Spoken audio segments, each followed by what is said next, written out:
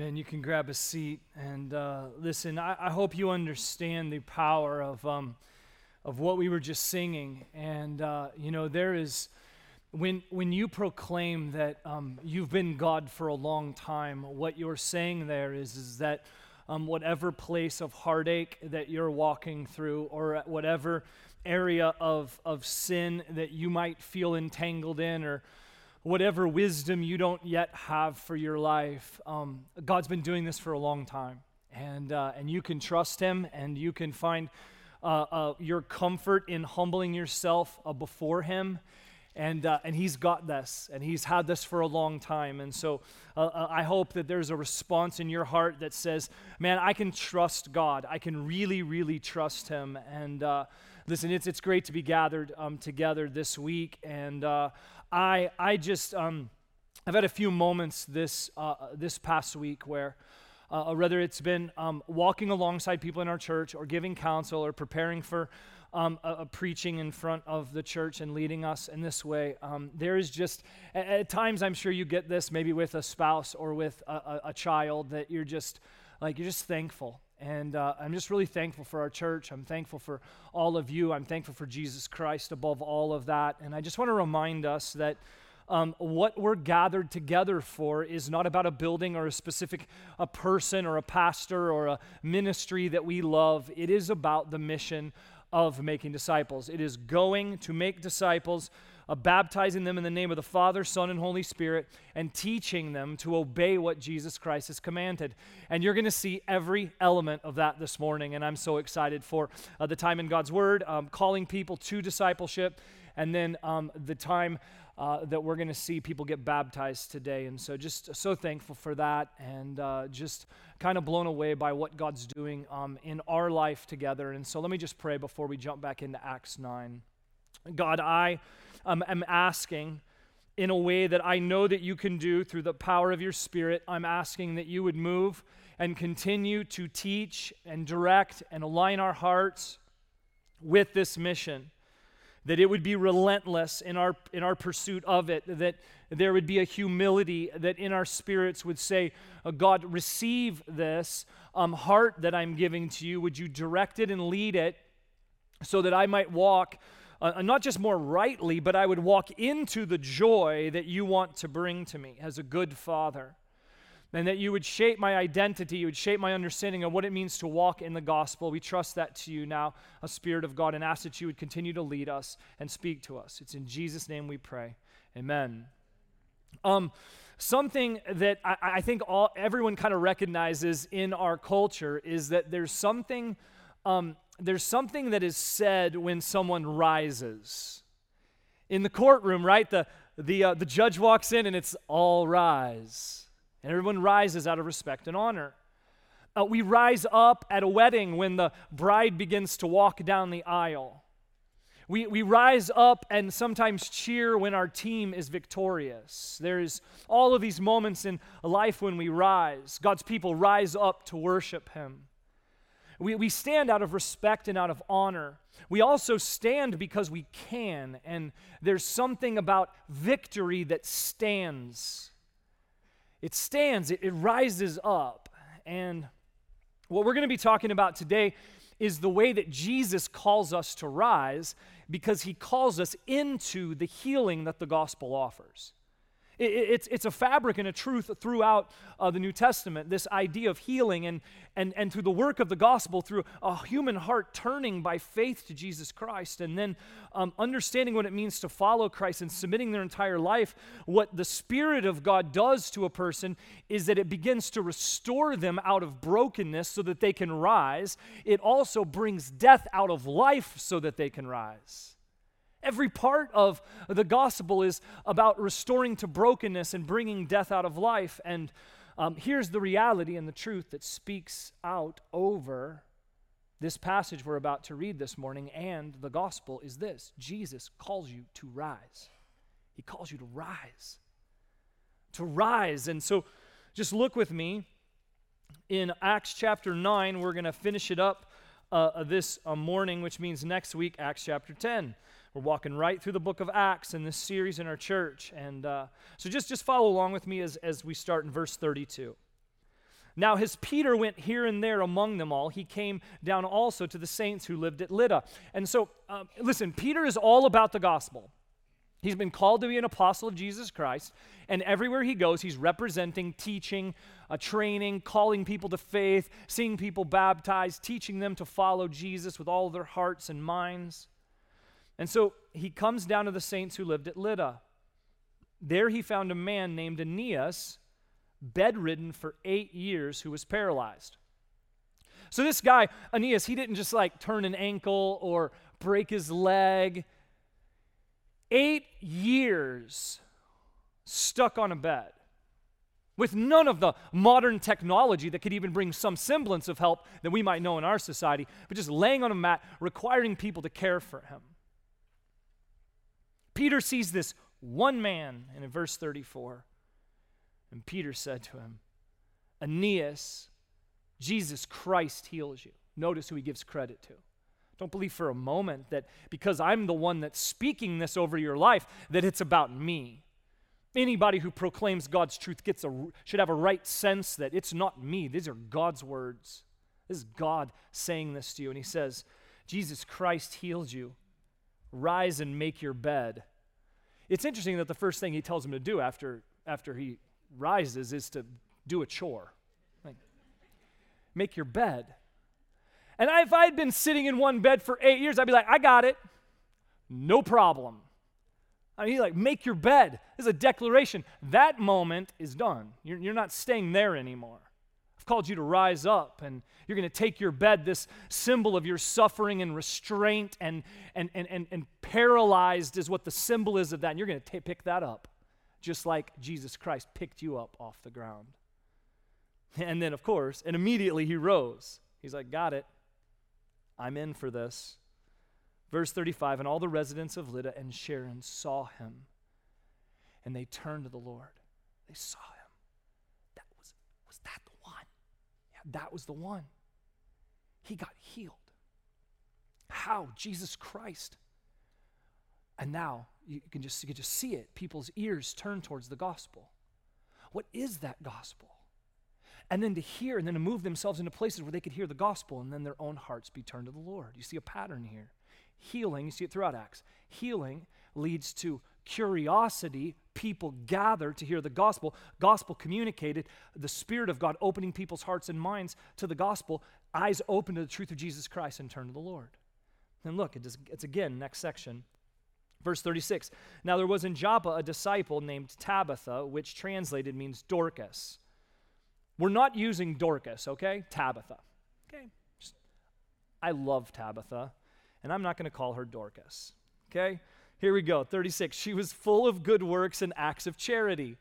So Tabitha had a reputation, and it was a sweet reputation of good works and charity among God's people. Look what it says. It says, in those days she became ill and died. And when they had washed her, they laid her in an upper room. So they laid her in this upper room because that was the tradition of burial. They would keep them and they would prepare their body for burial for about 24 hours, and then they would bury them. Since Lydda was near Joppa, the disciples, hearing that Peter was there, sent 2 men to him, urging him, please come to us without delay.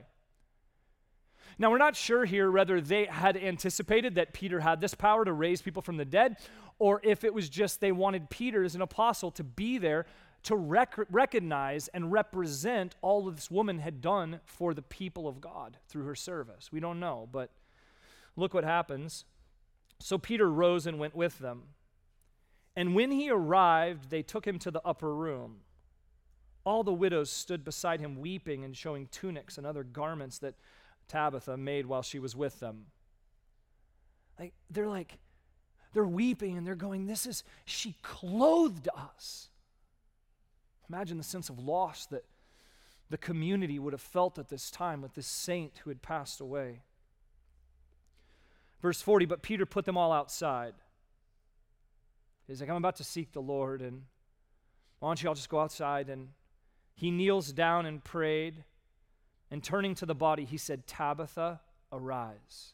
See, he even calls her the right name. Dorcas? No, not great. And she opened her eyes, and when she saw Peter, she sat up. And he gave her his hand, and he raised her up. Then, calling all the saints and the widows, he presented her alive, death to life. And it became known, look, there's the pattern again, and it became known throughout all Joppa, you think? I think that's the kind of news that travels fast, way faster than bad news.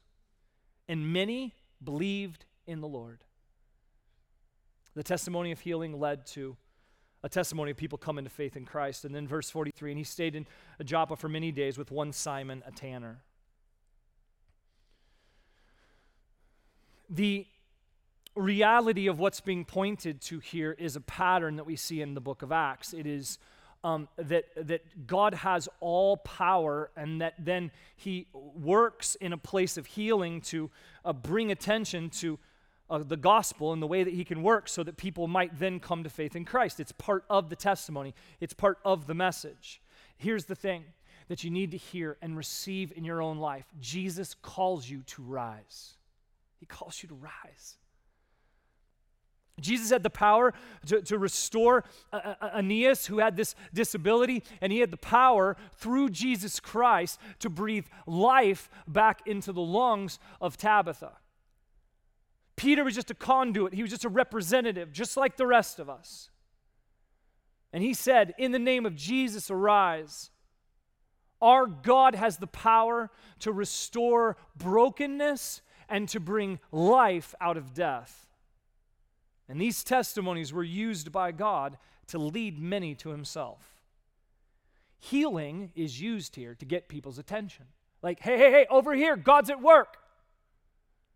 I don't know what to do with my life. I don't know if I can go any farther. I don't know if I can keep enduring under what I'm feeling. I'm so entangled in my sin. And it's like, hey, God's at work over here in the gospel. Do you want to hear it? Do you want to hear it?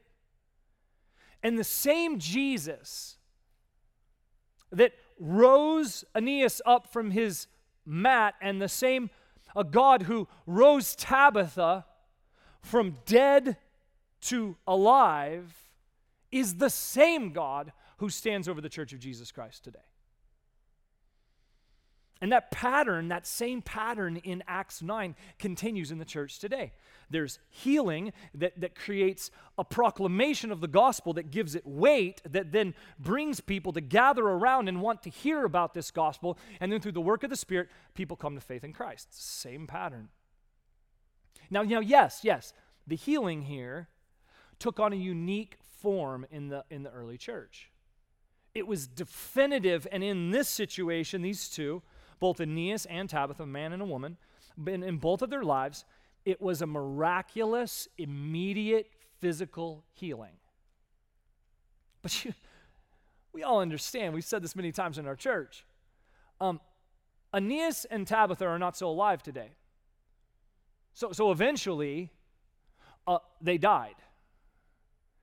But because of the reality of what Jesus Christ did in their hearts, there's a spiritual healing that comes that leads to eternity, leads to eternal life, life everlasting, life never ending. Anyone who understands the currency of the kingdom knows that spiritual healing greater than physical healing. And that oftentimes there was physical healing to point to the reality that if God's over the physical world, then he's certainly over the spiritual world. See, Jesus calls you to rise into healing. Sometimes it can be physical, but more importantly, he calls you to rise out of a brokenness spiritually into restoration spiritually. He calls you to, he calls your heart to move from a place of death to a place of life. It's throughout Scripture. It's all throughout the New Testament. His calling to rise. See it clearly with me on a few other passages in the New Testament. First, God's healing from brokenness. 1 Peter 2:24. He himself bore our sins in his body on the tree, so that we might die to sin and live to righteousness. By his wounds you have been healed. Hebrews 12, right after God talks about discipline, he says, now just watch this and think paralyzed, because I think that's the picture here.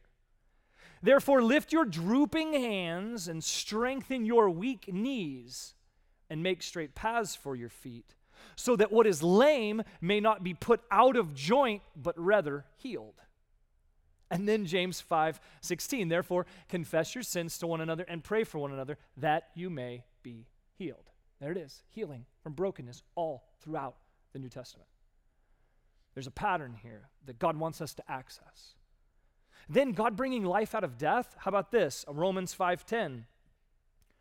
For if while we were enemies, we were reconciled to God by the death of his Son, much more now that we are reconciled, shall we be saved by his life, that we're saved into the life of Christ. Romans 6:13. Present yourselves to God, when you have faith in Christ, present yourselves to God as those who have been brought from death to life. Step into it. By faith, walk in it, and your members to God as instruments for righteousness. And then this, 2 Timothy 1:10. Appearing of our Savior Christ Jesus, who abolished death. Just sit there for a second. He abolished it. He abolished it. That's why we keep celebrating Easter long after the day passes. Who abolished death and brought life and immortality to light through the gospel. Life out of death. That's God's truth. And church, hear me when I say he is wanting you to rise. He is calling you to rise, rising from brokenness, rising from death to life. These testimonies of God's miraculous work of healing and bringing life out of death is all over our church. It's all over our church. Both completed works and works in progress. And it's awesome, these miracles that God's bringing. Greg, I love the testimony of what God is doing in your life, of bringing works of healing. It is awesome. I can look around this room and I can see more. Michael and Juliet and the work over time that both has been in a time of completed, and God's done this, but also a work in progress.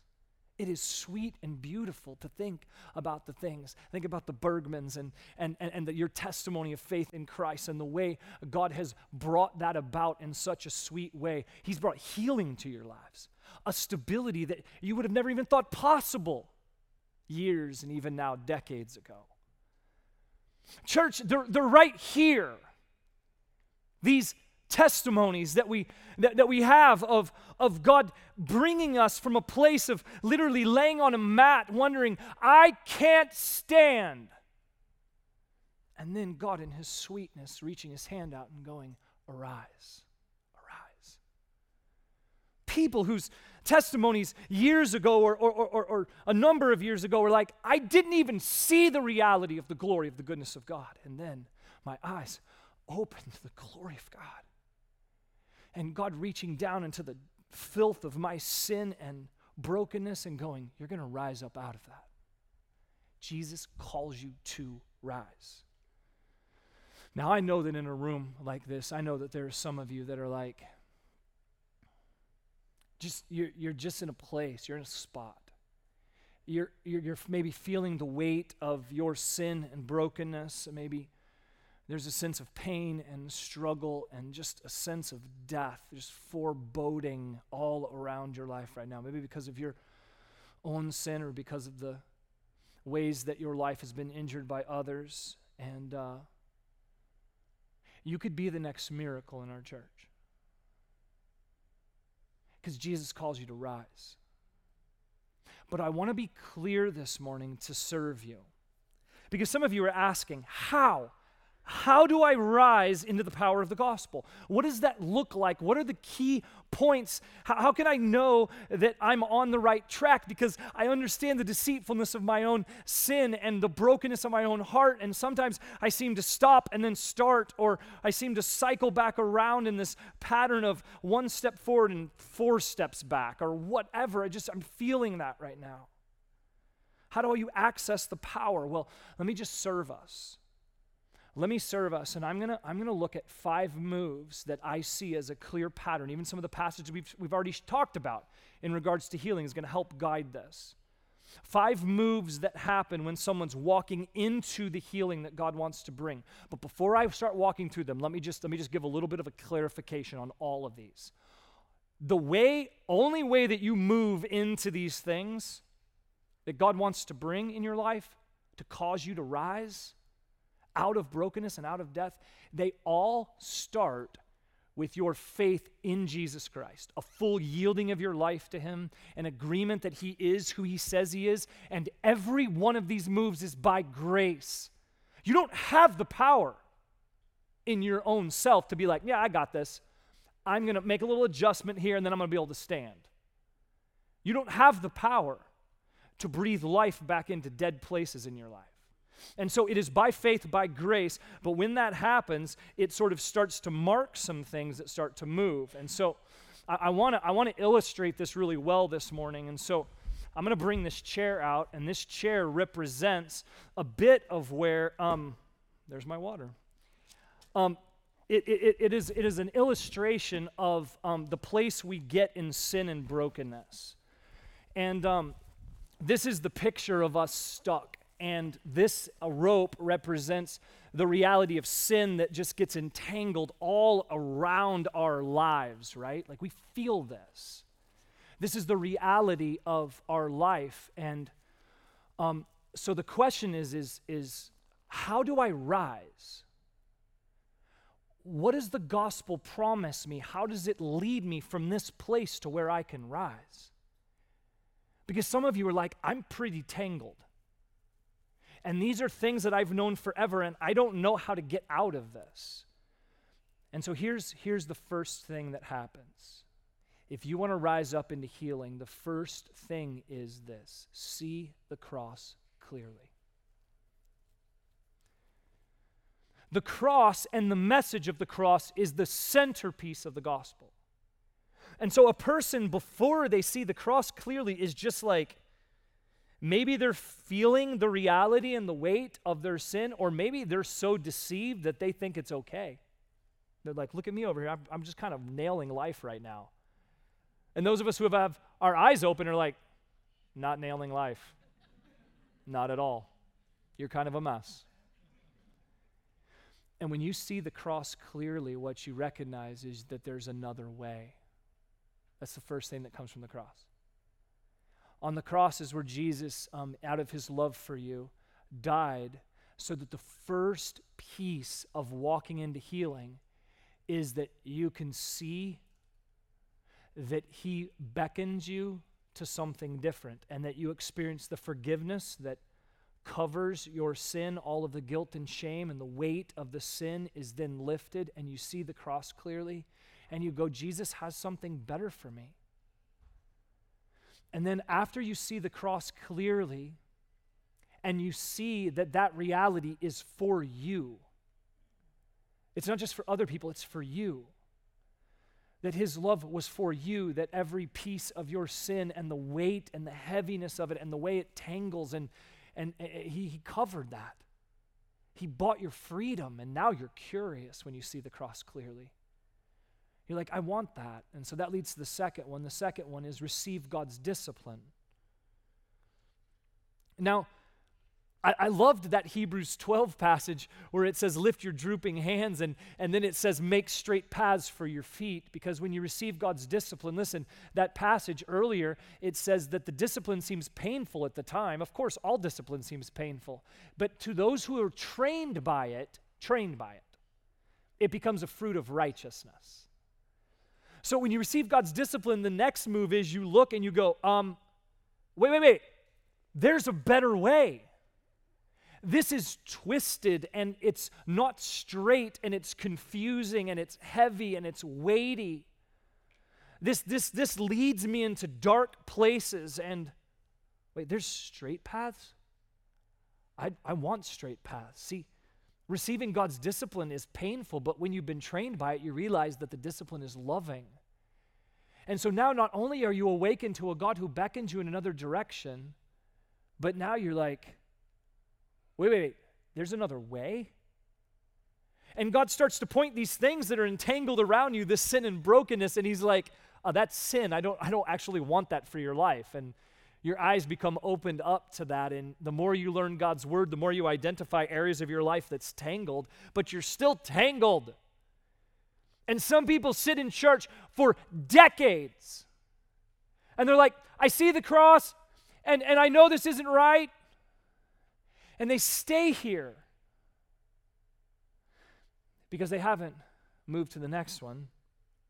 They know they're being invited and encouraged to get these straight paths, but they don't know how to get there. And sometimes they try to get up and they try to walk, but they literally can't get out of their seat. Because the next one is critical. It's this: crucify the flesh. Crucify the flesh. See, not only do I see the cross clearly, now I receive God's discipline and I recognize that there's parts of my life, the way I think, the way that I've lived, even my own identity, that's so tied up in this brokenness of sin. This is exactly what I would say to anybody if I was sitting counseling you on any subject in your life right now. I would be like, the next move you have to make is to crucify the flesh if you want to walk in healing. And you have to die to sin. That's the model that Christ set for us in his death on the cross. And so in crucifying the flesh, what you begin to do is you begin to identify, like, I don't want this in my life anymore. And now it's a spiritual move to take this thing, to identify it as against God's will and desire. And I begin to take this and I literally crucify it. I lay it on the cross following the same model that Jesus Christ did. I yield this to him. And then through the Spirit of God over time, I'm literally strangling the life out of this. Like, not going there anymore, not doing this. And what you begin to do is you begin to crucify the flesh and begin to pull this off of your life in different areas. And anybody who's walked through crucifying the flesh knows that, like, the second you get it untangled from here, you're like, uh-oh, still kind of tangled up over here. And this is a constant work of faith throughout your life. It's a process of identifying the passions of your flesh and then laying them on the cross and nailing them there until they die. This is a work of grace, church. It's a work of grace. Areas of deception that you were like, oh man, I didn't even realize that I was getting myself more tangled up in this because of the way my heart was being deceived. Some of you are like, I know that. Some of you, it's blind spots. You're like, oh gosh, I just saw that. I don't want that in my life. Crucify that. So some of you, it's failures over time that have entangled themselves around your heart and life, and God's like, I got this. Just crucify it. Crucify the flesh. Slowly and consistently until it dies and begins to lose its influence over you. Church, you can't rush here. You can't rush here. The reality of sin has oftentimes embedded itself around the way we think, the way we live. Patterns of our life can be fundamentally influenced by sin, and I would encourage you to process carefully how to crucify the flesh. It's a painstaking process. I love what John Owen, one of my favorite Puritan theologians, wrote a long time ago. He wrote this. It's up on the screens. Look at this. Be killing sin, or it will be killing you. To mortify a sin is to utterly kill it, to root it out and destroy it, that it should have no more hold at all and no residence in our hearts. This is our aim, but this, it will not be accomplished in this life. So you could say, oh my goodness, that's sort of defeating. Yeah, except from now until you break into eternity, God wants to continue to remove these things from you and give you a testimony of healing. And so crucify the flesh. Identify these passions and the way that they've intertwined themselves around your life, and slowly and carefully begin to identify them as such, and then begin to literally choke the life out of them and discard them from your life. And at that point now, you can now move into the next one, and that's this one: live to righteousness. Live to righteousness. Remember the pattern from 1 Peter? It was, look to him. Look to his death on the cross, so that you might die to sin and live to righteousness. Now the whole identity of your life begins to change. And see, some people come this far, and they sort of are like, I don't like the sin in my life. And they crucify the flesh, but they don't live to righteousness. And then what will happen then is that you'll fall back into patterns of sin, and you'll be like, well, this is what I know. So then before long, you'll be back entangled in the sin, the pattern of your life that you've known. There has to be a move. And now the move is the process of starting to rise up in. Now that you're loose of the sin, now you can start going, okay, hold on, I can stand. And there's this moment of victory when you're like, I have straight paths for my feet, and I'm done with this. And what happens is you kind of start over here, and can you imagine the person that had been paralyzed for 8 years, like some of you, in patterns of sin and death that have been a pattern of your life, and you begin to stand, you're like, can I do this? Can I take a step? And you take the first step, and you're like, everything still feels kind of numb because the way it's been held in one spot for so long. And then you begin to walk and to live. And notice what it says, to righteousness. The entire purpose of your life has been changed by this moment. When Jesus Christ has healed you, you're not like, I want to go back to that life. No, you're like, I'm going to live to righteousness. This God that has untangled the very depth of my life and brought healing, I'm going to live to righteousness. Every part of my life is committed to following him. And there's a zeal that comes from that. My identity is not about what I want for my life. My identity is defined by righteousness. That's it. I just want to walk rightly. I want to walk in what God's called me to. The entire purpose of my life has changed. I look at this with disdain because it's dead now and increasingly being discarded from my life. And I'm living to righteousness. Jesus calls you to rise. This is what it looks like. This is the pattern of healing. And it concludes here, final one. Submit to counsel and care. Submit to counsel and care. So here's another place where people go astray, and where the enemy loves to get in and kind of mess with God's perfect plan. We see the cross clearly. We receive God's discipline. We crucify the flesh. We live to righteousness. But then here's the problem. This walk is a long walk. And there's a level of endurance that sometimes we struggle with. And there's a level even of wisdom in seeing clearly that we don't always see clearly. And that's why so critical in this for sustained living to righteousness is to submit to counsel and care. The pattern of this in Scripture is to commit, like we see in Acts, commit to a local body of believers, to submit under the care and the leadership of pastors and elders and brothers and sisters in Christ, to confess your sins, as we read, to other people who can pray for you, bring counsel, and walk alongside you so that you can walk in the healing that God's called you to. Jesus calls you to rise, and there's strength in community. It's a key to endurance and protection and even the depth of your faith. The trajectory of that will be impacted by the level of your engagement in community. Spiritual gifts that people have. Every one of you have a spiritual gift that God wants you to use to serve others, which means that I'm enriched by your service. That's what it means. And so walking in community is where that's to play out, and that leads to the progress in the faith. And a church, this is a place where people just go astray. And I want to warn you and challenge you and encourage you. Some people are going to say, I'm going to live my life and my faith independently. It's just me and God. That's all that's needed. And you just watch them begin to go like this.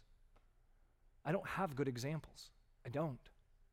Not in my years of ministry, I don't have good examples of that. Or what happens is people, they trip again and they get tangled up, and now they feel guilt and shame because they somehow mistakenly think that like people in the body of Christ are perfect, and so they fall, and then out of their guilt or shame, they don't engage in the community and they stray from it. Or they really, really love a part of this, and they know that if they go talk to godly, biblically based counsel, that they're going to be told that this is sin. And so they go find, which you can find them inside and outside the church, counselors who'd be like, that's okay. And they're like, I love this. And the whole time it's around their neck.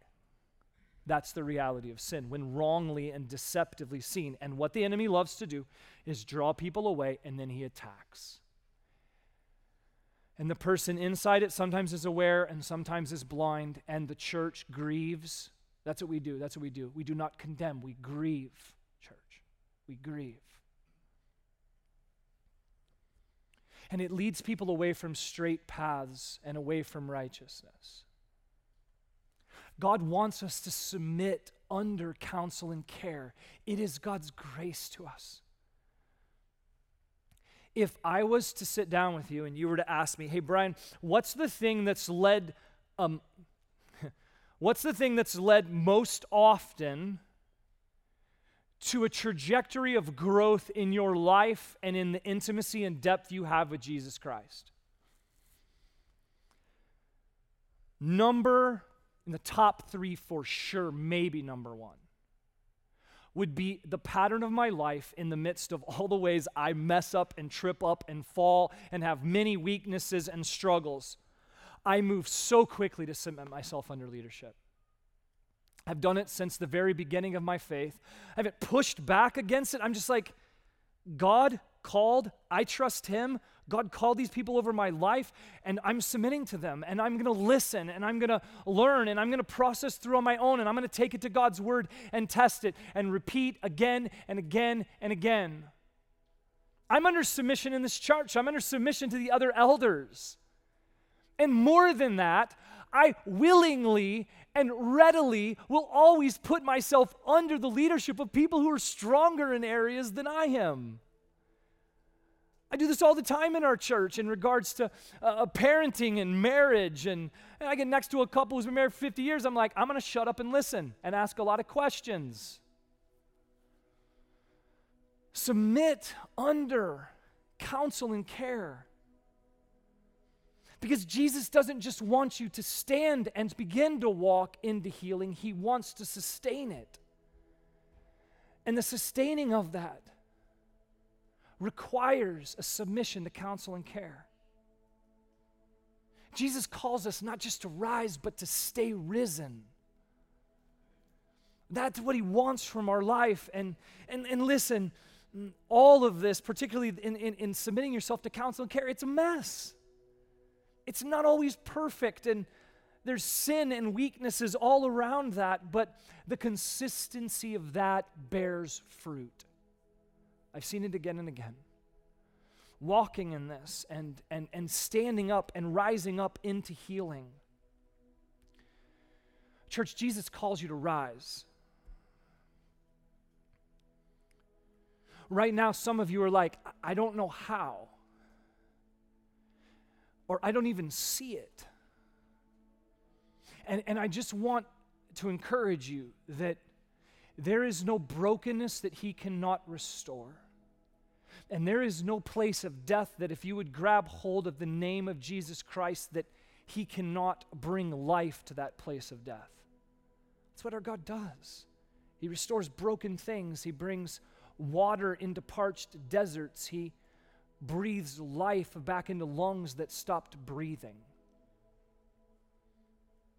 And then as healing comes, just like in Acts 9, recognize that the pattern then is to say to the world, he's alive and he heals.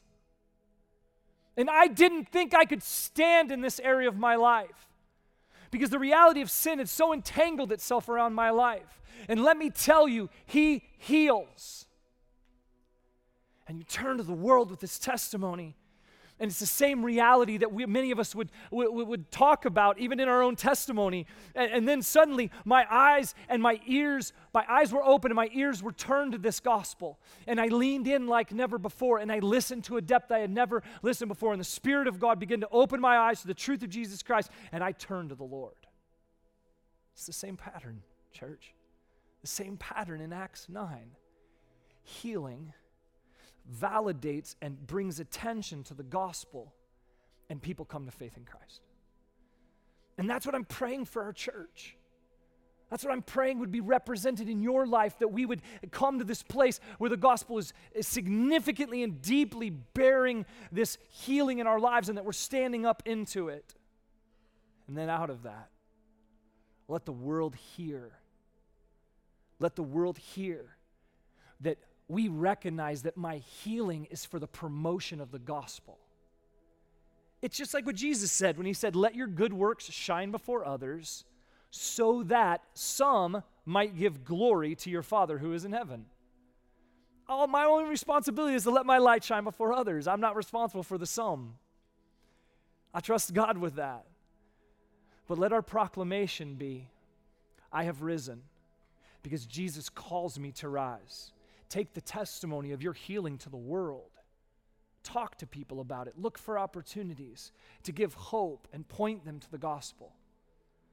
I pray that God, through the power of His Spirit, would both bring you to a place where you could rise into the healing that Christ calls you to, and then share that with the world. Let's pray together. God, I'm asking for you to do something that is completely and totally a work of your grace and a testimony of your power. There is no aspect of what I'm asking in this moment, God, that is something that can be brought in any way through human effort or through human hands at all. It is a complete and total move of your Spirit. And so I'm asking, God, that in these moments that first, I believe there are some people here this morning who have been entangled and feel a deep sense of brokenness. And God, you as the Good Shepherd wants to reach into their lives. I pray that just like Peter reached his hand out to Tabitha, I pray that they would see that the arm of their Savior is extended to them. And they would take the hand of Jesus, and that I pray in this moment that they would begin to rise up into healing. And I pray, God, that some of us would see the testimony of our healing as something that the world needs to hear. And we would grow in boldness, that our witness might be heard. And so, God, I just ask that you would do this in our church. And even, God, in a few moments as we hear testimonies of faith, that it would stir us. We love you, Jesus. Thank you, God, for your work. It's in Jesus' name that we pray. Amen.